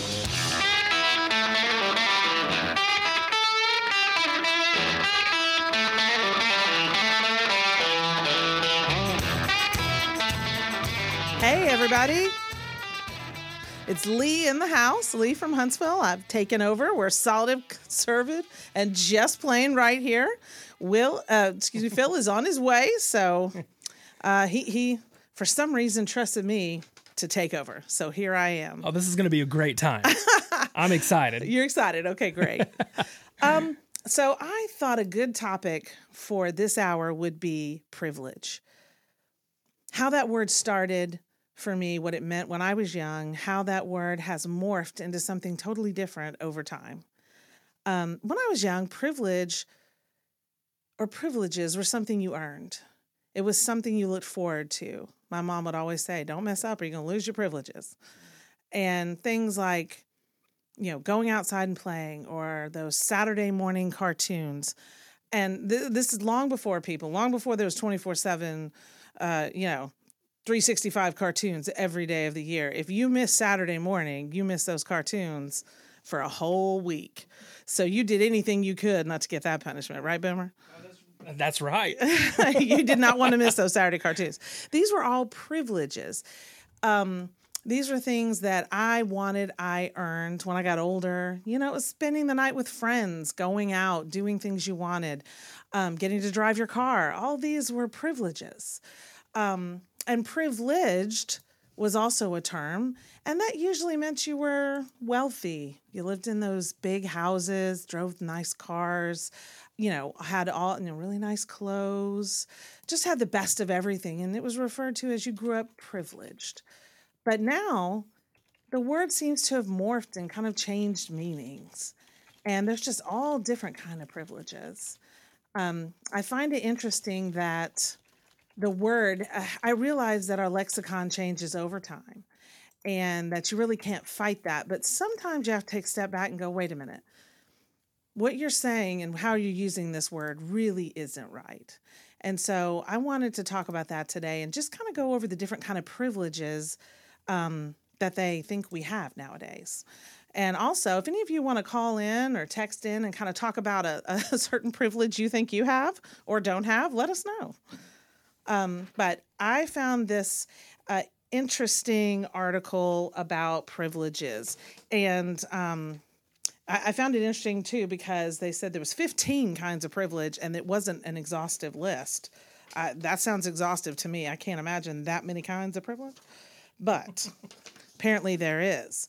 So I'll just kind of go over this with you guys, and I'm going to snap my little paper there like Phil does. Social privilege is a term that refers to the rights or benefits that are extended to a certain group of people based on their social status. While common examples of social privileges include the ability to obtain a well-paying job, access to quality education, freedom from discrimination, and while social privileges confer significant advantages, there are definitely cycles, there's as such a social privilege can perpetuate a cycle of inequality that's passed down from generation to generation, according to them. And they listed all these different types of privilege. And of course, the first is the most well-known, which is white privilege. It says here, white privilege is a term for the societal privilege that benefits white people beyond those commonly experienced by non-white people under the same social, political, and economic circumstances. Examples of white privilege is being able to walk down the street without being seen as suspicious by police. This is a privilege that white people have more than other races, such as African American. Similarly, white people are seen as natural in the boardrooms of major companies. And by contrast, non-white people in the boardroom would be seen as an outlier and be conspicuous. So let's talk about that for a minute. I think it's interesting that privilege now has a color, an immutable part of you that you have no control over. And a lot of people feel, I think, that when it's something that you have no control over and maybe you didn't grow up privileged, it's hard to understand how someone can then refer to you as privileged just based on the color of your skin. And I do have to agree. I think that is, it's a way that others you. And it's a way that that makes separates people, separates races, separates ethnicities. And I really don't like separation. I tend to think of us all as the human race and that there's different ethnicities, but we're all so much more alike than we are different. And I think that's probably the way most of you think of it. And the next one, which I think is interesting, is gender privilege, specifically male privilege. Now, I find that interesting that would be listed as a privilege because I don't think men really have that much of a privilege, to be honest with you. What it says here is being cis male is also a global privilege, and America was specifically designed as a patriarchy, aka a system of government in which men hold the power and women are excluded from it, to institutionalize this advantage. If you're a cis man, which cis meaning you were born male and you still are male, for those who might not know, you benefit from this setup in many invisible ways. Did you know that, Boomer, that you are a cis male and you have male or gender privilege? Oh, like cis white male is what I've heard, right? Yes, that's exactly it. You're privileged. Well, you are an Alabama fan. That is a distinct and total privilege. That is. Okay. I will give you that. Thanks. But I also have that privilege. Too. Yeah. Yes. I'm wearing You're my wearing a houndstooth. Wearing my houndstooth today, representing. Yes. So it says the fact that men are always in a position of power and that women are systematically disempowered from business to household dynamics to perceived intelligence, it says you name it, fill in the blank, is facts.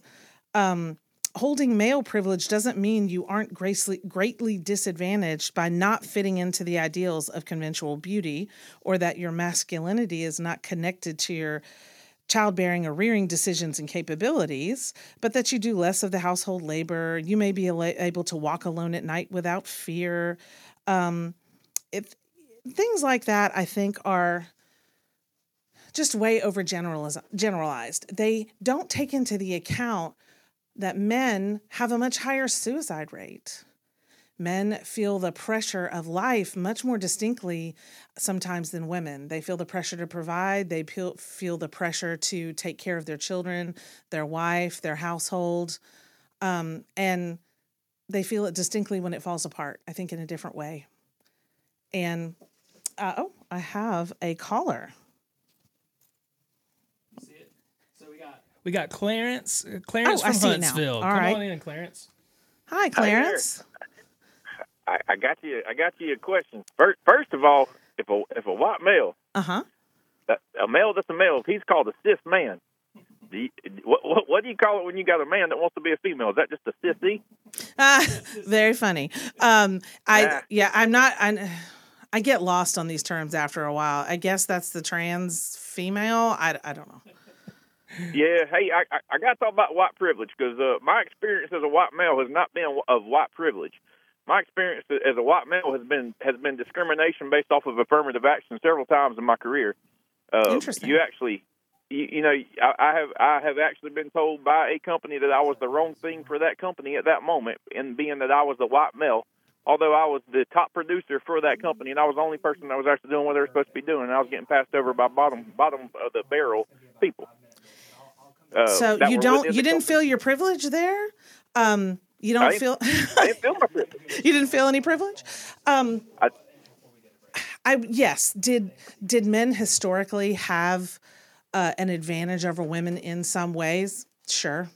But I will say this, for hundreds of years, I think we toiled beside each other in just, we were an agrarian society until 100 and something years ago. So, everybody's out there slaving away doing their part. I don't think there was as much privilege in being a male, and there's still, I don't think so now.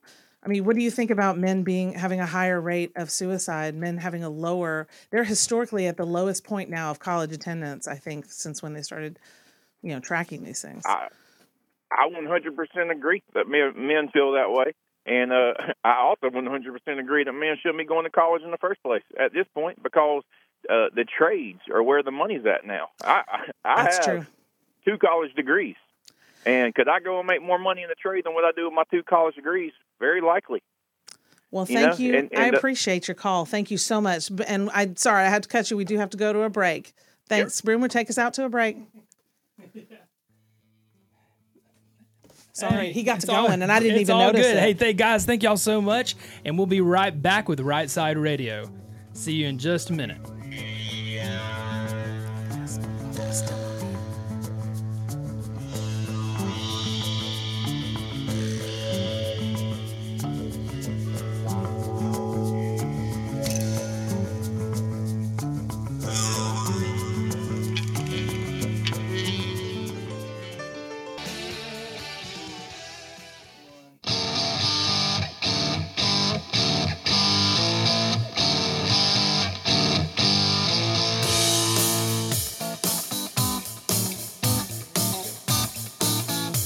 Welcome back, everyone.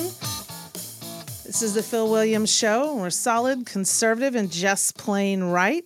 This is Lee from Huntsville. For some reason, he decided to take off and left me in charge. Amazing. And I have been talking about the topic of privilege. What privilege means to you, how the word privilege has changed over time. And I do want to mention that John Paul from Huntsville has given me an A+ so far. Oh, that's a big deal if he's giving you an A+. I'm feeling very good about that. John, nice. It says I'm privileged because I get to listen to Right Side Radio Monday through Friday from 2 to 5. Thank you for that promo there. So it is. It's definitely a topic that stirs something in people. We have a caller, and full disclosure, my best friend called in because I told her to. I said, hey, I'm doing this and no one may call in, so please call in. She's an awesome conservative female voice and wanted to hear what she thought on this topic of privilege. So, hi there, Dee. You want to talk to privilege? Hey. Want to talk to privilege and what this topic means to you? Hey, well, first of all, I want to say congratulations on your debut. You are absolutely crushing it. As a publicist, I have to say I also give you an A+. So thank you. Job well done. Most welcome. So privilege. Listen. Now you and I have been friends for since 10th grade. And we talk about a variety of topics like this. We've kind of run the spectrum in terms of our political leanings. We went from sort of like being moderate liberals, yes, we confess it, all the way over to like today. I mean, there's no other definition for us except far right. It has to be like super, like extra, all the way right. Definite conservative. But 100. But I will say that it's so easy to get in the weeds with topics like privilege. Full disclosure on my end, I happen to be identity politics is dead, but I am a Black woman, and I'm sort of have a different perspective on how this whole privilege conversation goes down. In my opinion, it is a look over here, don't look over there. distraction, in my opinion. I think it is absolutely a way for to keep stoking the fire of this division that started in 2008. I'm not going to mention who was president when that happened, but starting in 2008, this real concerted effort to divide the country based on trivial matters like race, which is not even really race, it's ethnicity, right? It's color, it's skin color, and it's obsession with skin color, and it's gone all the way now over to this ridiculous asinine DEI conversation, which isn't really a thing. And because, as you and I have discussed many, many times, the word shouldn't even be equity. It should be equality. Equity is guarantee of outcome. Equality is guarantee of opportunity. And what my stepfather fought for in the 60s was guarantee of opportunity. Amen. Not outcome. So, but, as far as the whole privilege conversation and white privilege, and first of all, as a black woman, right after the whole, after St. George Floyd, that whole debacle, yes, I said what I said. After that whole debacle happened, I got so tired of white people calling me and apologizing for being white. And I actually had to, there was a couple of people I had to say, listen, you and I have known each other for a long time. We've been, by the way, Lee was not one of those people, obviously. No. but never. But I had to tell a couple of people, I had to say, listen, you're actually confessing that you are a racist if you think that you, by the virtue of the color of your skin, are somehow above me or advantaged because of the color of your skin, and that I cannot possibly get a leg up, excel at anything, have anything accomplished by my own meritocracy without your help. Mm. Now, it also is worth mentioning that every single person who's ever hired me, white. All of them. So I don't know what this whole privilege obsession is. It's not real. It's not a thing. White privilege is actually flipped the other, if it ever did exist. And I think there was a time when it was, I don't necessarily think it was privilege. I think it was just maybe strong-arming way back in the day. But now it's completely flipped. I think the least desirable thing to be in this country today is a white male. The least desirable thing to be. Right after that, white female. So, it's completely flipped on its end, and if it ever did exist at all. And I think it's also now a way for black people, and I'm saying what I'm saying, and I'm not apologizing for it, to keep black people mad and white people guilty. That's what this whole agenda is. And so I don't participate in it. Play stupid games, win stupid prizes. I'm not into it. I don't play that game at all. If anybody ever comes to me with any of that woke garbage, I check them quick, and that includes at the workplace. So what do you think the end is? To what end do they do the divide and conquer? What do you think the end game is? Well, I mean, do you really want to go down the Alex Jones rabbit hole? I mean, that's Are we about to talk about globalists? Really right. So there's a much bigger picture here, and that this is probably not the forum or the show to talk about that at this juncture. But I do think that there is a much bigger agenda, and this obsession with race, this obsession with, what used to be affirmative action is now diversity hiring. People who are truly, there's this argument that I'll put it to you this way. I was an athlete, right? I was a gymnast at Alabama. Roll Tide. And I never had anything. I was in arguably the whitest sport in America. When I was coming up in the sport, and it's still kind of the whitest sport in America.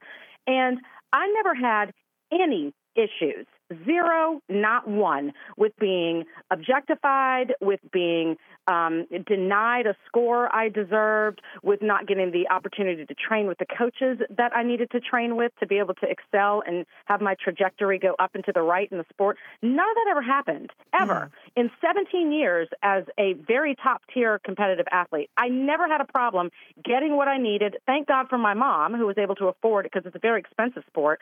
But it was all about the people in my life. And obviously all my coaches were white. Maybe that's not obvious, but they were. All my coaches were white. Everyone I competed against, for the most part, there was a handful of us that were black, maybe 3 when I was coming up. So it was about who is the best gymnast on that day, and who can stick their landings, and who can do the best routine and get the best score. I never had any kind of unfavorable treatment because of the color of my skin. And if anything, I was privileged because I could run fast, and jump really high. And a lot of people could say that has something to do with my race. And you did. All right. Hey, I'm sorry to interrupt, Dee and Lee. Hey, we have to go to a hard break right now. But if you want Dee to hold on, we can have her right back right at the next break. Thank y'all so much for listening. You got guest host Lee here with Boomer in studio with Right Side Radio. We'll be right back.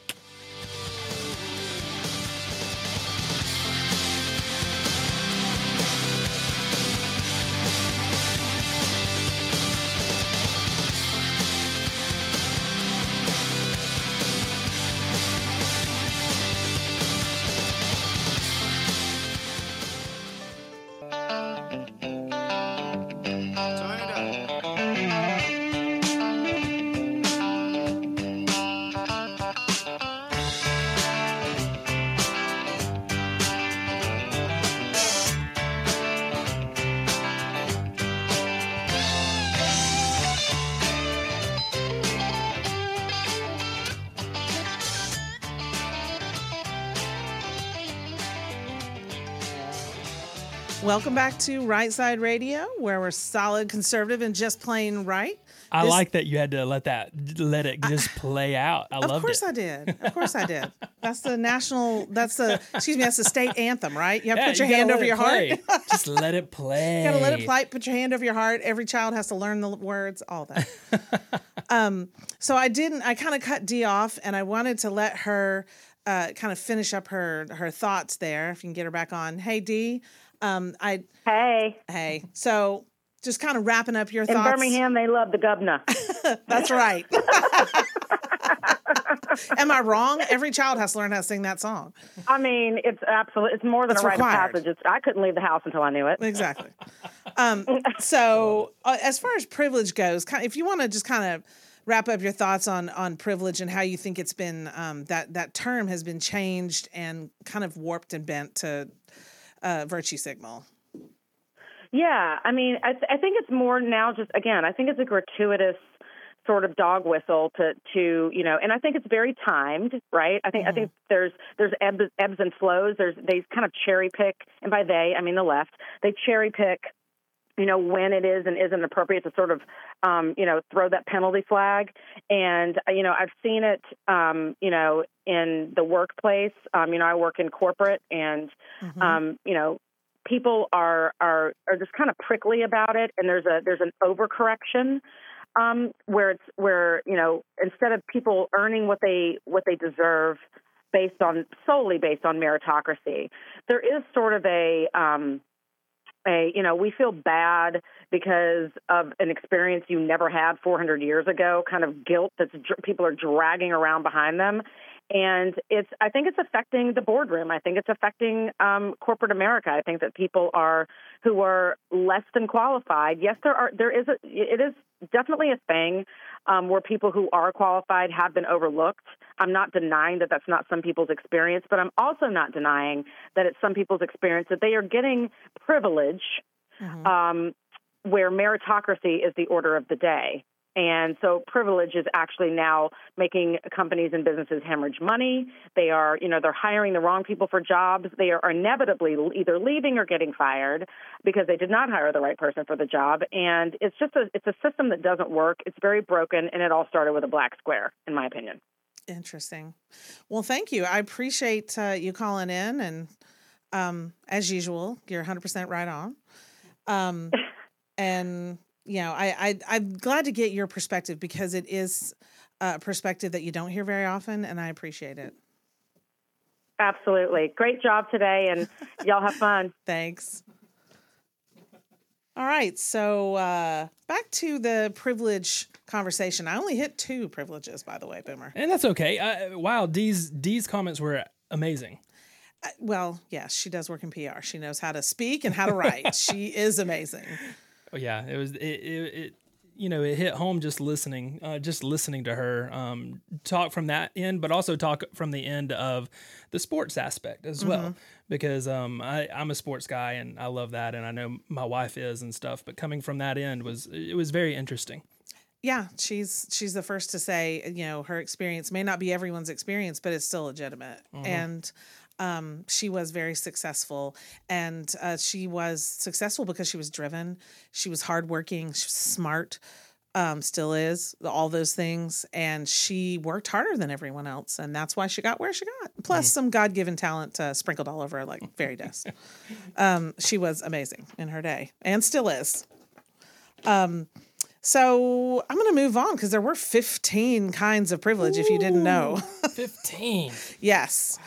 So, moving on from male privilege, the privilege of getting bashed every day by, umpteen different directions. And I'm just seeing here on Fox News about that, the trans woman on International Women's Day. And I just keep thinking to myself, geez, like even men are better women. Oh. So the next privilege they have on here is heterosexual privilege. Did you know you had that, Boomer? Globally, it's a privilege. Now, globally, perhaps.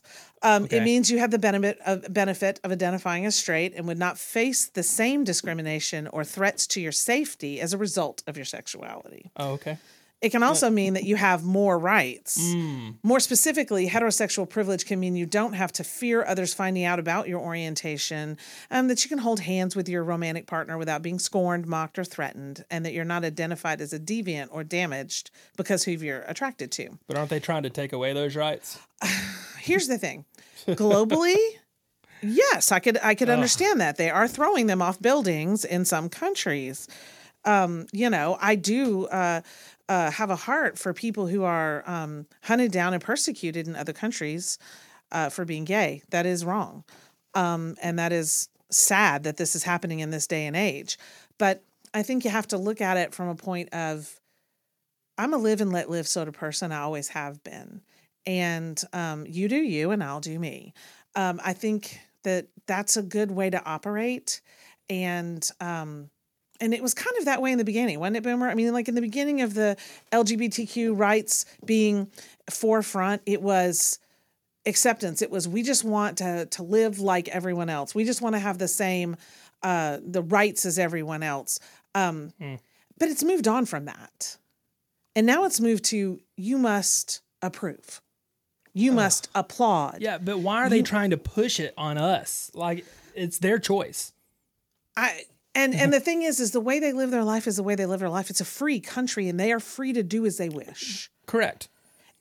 But singling someone out and saying, well, because you aren't things that are pro whatever online, or because companies aren't coming out and saying, oh, this is awesome, we love this, instead of just trying to be apolitical, then that becomes somehow a drawback. And I think that seeking approval is not the direction to go. The direction to go is live and let live. And I wish more companies would become apolitical. And because why turn off part of your audience, either direction. So I don't know. Is it a privilege to be heterosexual? Maybe in other countries, yes. I'll give you that. Here in the United States, as far as I'm concerned, it's pretty much evened out, because you're talking about a minority, a very small minority, but a very, very vocal minority. And then when you move on to trans, even smaller, almost minuscule, but extraordinarily vocal. So I think they get a lot of press. I think they get a lot of, what is it? It's like 1% of the population gets like 75% of the news. And so I don't know. I think it's just being beat to death personally. And they also have cisgender privilege on here. So it's not enough to have heterosexual. Don't those two kind of go hand in hand? Yeah. If you're heterosexual, are you not cisgender as well? Man. I mean, I don't know. I could be confused. But cisgender, again, folks, is when you identify with the gender which you were assigned at birth. If you have this privilege, you're not likely to be harassed in public restrooms or locker room spaces, face questions about your genitals from strangers, be clinically considered mentally unwell, or be regularly assigned the wrong pronouns. Now, again, I have a heart for people who feel so uncomfortable in their own skin that they want to live. A man who feels he has to live as a woman. I have a heart for that. That must be difficult. It really must be. But if you're a man and I have a young daughter and we're in a locker room and you're stripping down, there's going to be a problem from me. I don't think it's right to expose things to children that are unnecessary. Have separate dressing rooms. When they're talking about the, harassed in public restrooms, nobody wants to harass anyone, but I also want to feel safe as a woman and safe as a mother. So I think that's understandable, and I think that's right. And especially when, if I'm in a bathroom and the only other person in there is 6'4" and burly with a beard, I'm going to feel a little bit on edge. Because I don't know if my safety is in question there. Being a smaller, I don't know. Boomer, being a male, I think you don't feel that as much. But I don't. For me, it's more of a safety issue. Well, yeah, it's absolutely a safety issue. I mean, I was talking to my wife the other day about it, and it was the same as you. Is like if she walks into a restroom and she sees a giant man with a beard but identifies as a woman in her bathroom, she'd be. I mean, that would be terrifying. Yeah, it's just it's not a safety thing. Yeah, it's a safety issue, and that would be in the back of your head, obviously, and it should be. Right. Looks like we got another caller, Jeff, from Indiana. Good old Jeff. You're just probably mad it was me and not you, right, Jeff? You're doing a great job. Well, I'm thank thinking you. Phil's probably listening in, and he better be looking over his shoulder. You're doing a great job. Just as soon as you nail that fast lawyer speak down, you'll be all right. Oh, yeah. Not a lawyer, so not going to happen. What do you think, Jeff, about privilege? Like, what privilege do you have? Well, I'm privileged to be an old 60-year-old truck driver, broke down, got a bad back, got a bad knee, and working 70 hours a week. That I'm privileged enough to work out here so I can pay for all the government things that the people are sitting around that they're more able-bodied than me, can sit on their butt all day long and let me sit out here and work 70 hours a week. Well, I'm very privileged to do that. Yes, that sounds privileged. Did you know you have white male? Well, I'm assuming you have white male privilege. You're like doubly privileged, and then there's a lot more privilege, and cisgender too, and probably heterosexuals. I mean, you're loaded with privilege. Lots of privilege, Jeff. Lots of privilege, Jeff. But didn't you get to notice?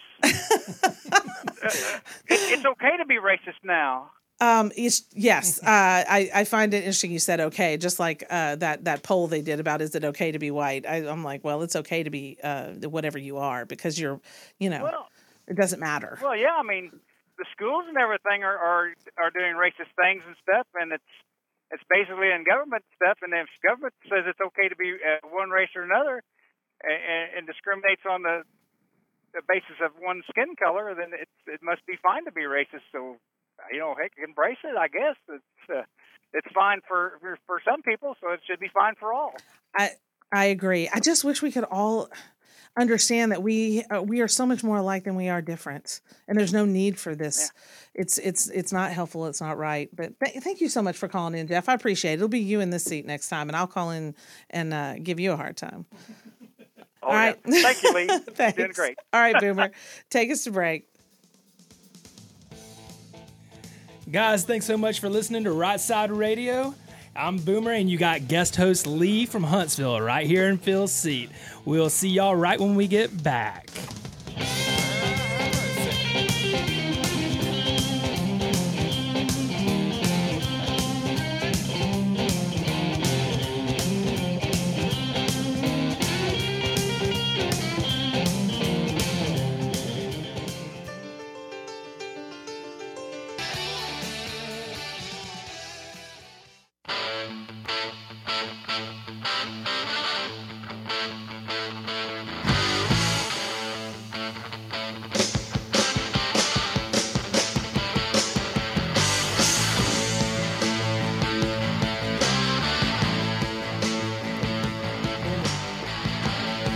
Hey, everybody. Welcome back.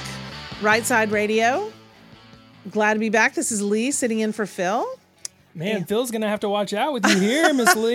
I think he's probably safe. Hey, you know what? I'm a little hungry. What are you hungry for? Guys, y'all know what time it is. I'm hungry for some Just Love coffee. Yeah, their food is delicious. Oh yeah, I saw some pictures of Just Love Coffee with those waffle. They make all their sandwiches like in a waffle iron. Yeah, they do, and so it's like all crispy. It's fantastic. They have great hummus and vegetables too. Oh man. Oh, and they're my kids love it. They got I think they have like chicken and waffles, all kinds of different things. They're on Hughes Road in Madison. Yeah, and North Parkway, kind of north of Bob Wallace there on the exit road. Now I have a question. Are you a normal coffee drinker or a treat coffee drinker? What do you like? Definitely treat coffee. I have to do a latte. Yes. Oh, a latte. All right. Yep, have to do the lattes. I need more milk. I can't do straight coffee. That's good. Well, guys, if you stop in at Just Love Coffee, how about you just tell them that Right Side Radio sent you? We love hearing that. I love hearing that people go there. We love seeing pictures on the text thread when people go, and it's pretty awesome. It is very delicious. All right, I see we got a caller, Brian in Huntsville. Hey, Brian. Hello. Hi. Well, thanks for calling in. I appreciate it. And I wanted to mention, Just Love Coffee also has unsweetened tea for people like me. Oh, well, good to know. Do you ever eat their food? It's really good. Yes, I have, and everything. Even one of the other items that was not mentioned is waffled. They cooked it in a waffle. It's absolutely wonderful. And their story's great too. And if anybody's wondering, just stop in and ask them about it. It's great backstory for this chain as well. So, Brian, what do you think about Privilege? Well, first of all, you are doing a fantastic job today. Oh, well, thank you. Thank you. If it was in the morning, I might be able to keep up with you better. That's my time of the day. Otherwise, I'll wait and ask Jesus and my wife, my two highest powers. Amen. And we'll go through from there. But in any case, privileged. Oh, no, privilege is granted.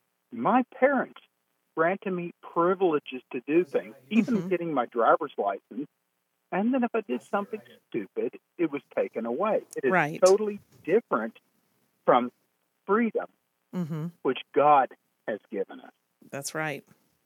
I'm free to make bad choices, but I get my privileges taken away if I abuse my freedom. Agreed. Do you consider the privilege of being just born in the United States? To me, that's one of the biggest privileges you can have in life, is just being born here. I consider it a blessing. Yes. I don't consider it a privilege, I think. And I've been to multiple countries while I've been here, and I see things. Another thing that is my privilege is to try to help others that have not been born into certain circumstances. No, I don't consider it a privilege. I consider it I was meant to be here, and I'm also meant to share that. That's it. Well, I think that's great, Brian, and I think that's a basic truth. We're all here on this earth at this time in this country, and it is a privilege. It is a blessing, both to be born here, to live here during this time in life, in season. And I think what we have to do is help as many people as we can while we're here on this earth. By the way, as eloquent as you speak and everything, when are you running for office and which one? Probably never. I don't know that I would be a good politician. I'm not sure, because I can't hold my tongue, And well, that would be a good politician, in my opinion. Y'all have a blessed night. Thank you. You too. Bye.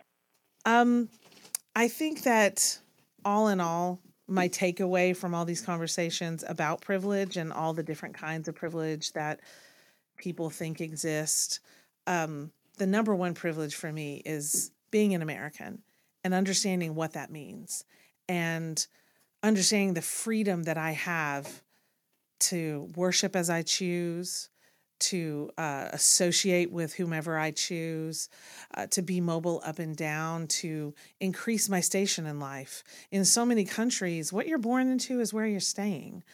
And there is no chance to ever go from lower class to middle class to upper class. America was born as an idea, and it is a freedom that no other country has. And I think that the freedom to worship, the freedom to be who we are, the freedom to to excel, the freedom to do the best that we possibly can. That's the biggest privilege we can possibly have. What do you think, Boomer? Ooh. Wow, absolutely. That was well said and well put. Well, thank you. That was awesome. Phil is going to be back tomorrow. He is. I have not officially taken over for him. Let me ask you a question. How quick did it go? Because I knew before you were like, wow, this is going to be a whole hour. But it went pretty fast, didn't it? It went so fast. I definitely would not make it through any Triple Dipper ever. So good for him that he ever does it. So, well, Lee, this has been awesome. Thank you so much for guest hosting today for Phil. Well, thanks. I've had a blast. Well, awesome. Well, guys, thank y'all so much for tuning in to Right Side Radio. You got Boomer here and the guest host, Lee from Huntsville. We'll be back tomorrow. Phil will be back tomorrow with some more Right Side Way and Right Side Ruffian stuff. All right, here we go, guys. Y'all have a blessed day, and we'll talk to you soon.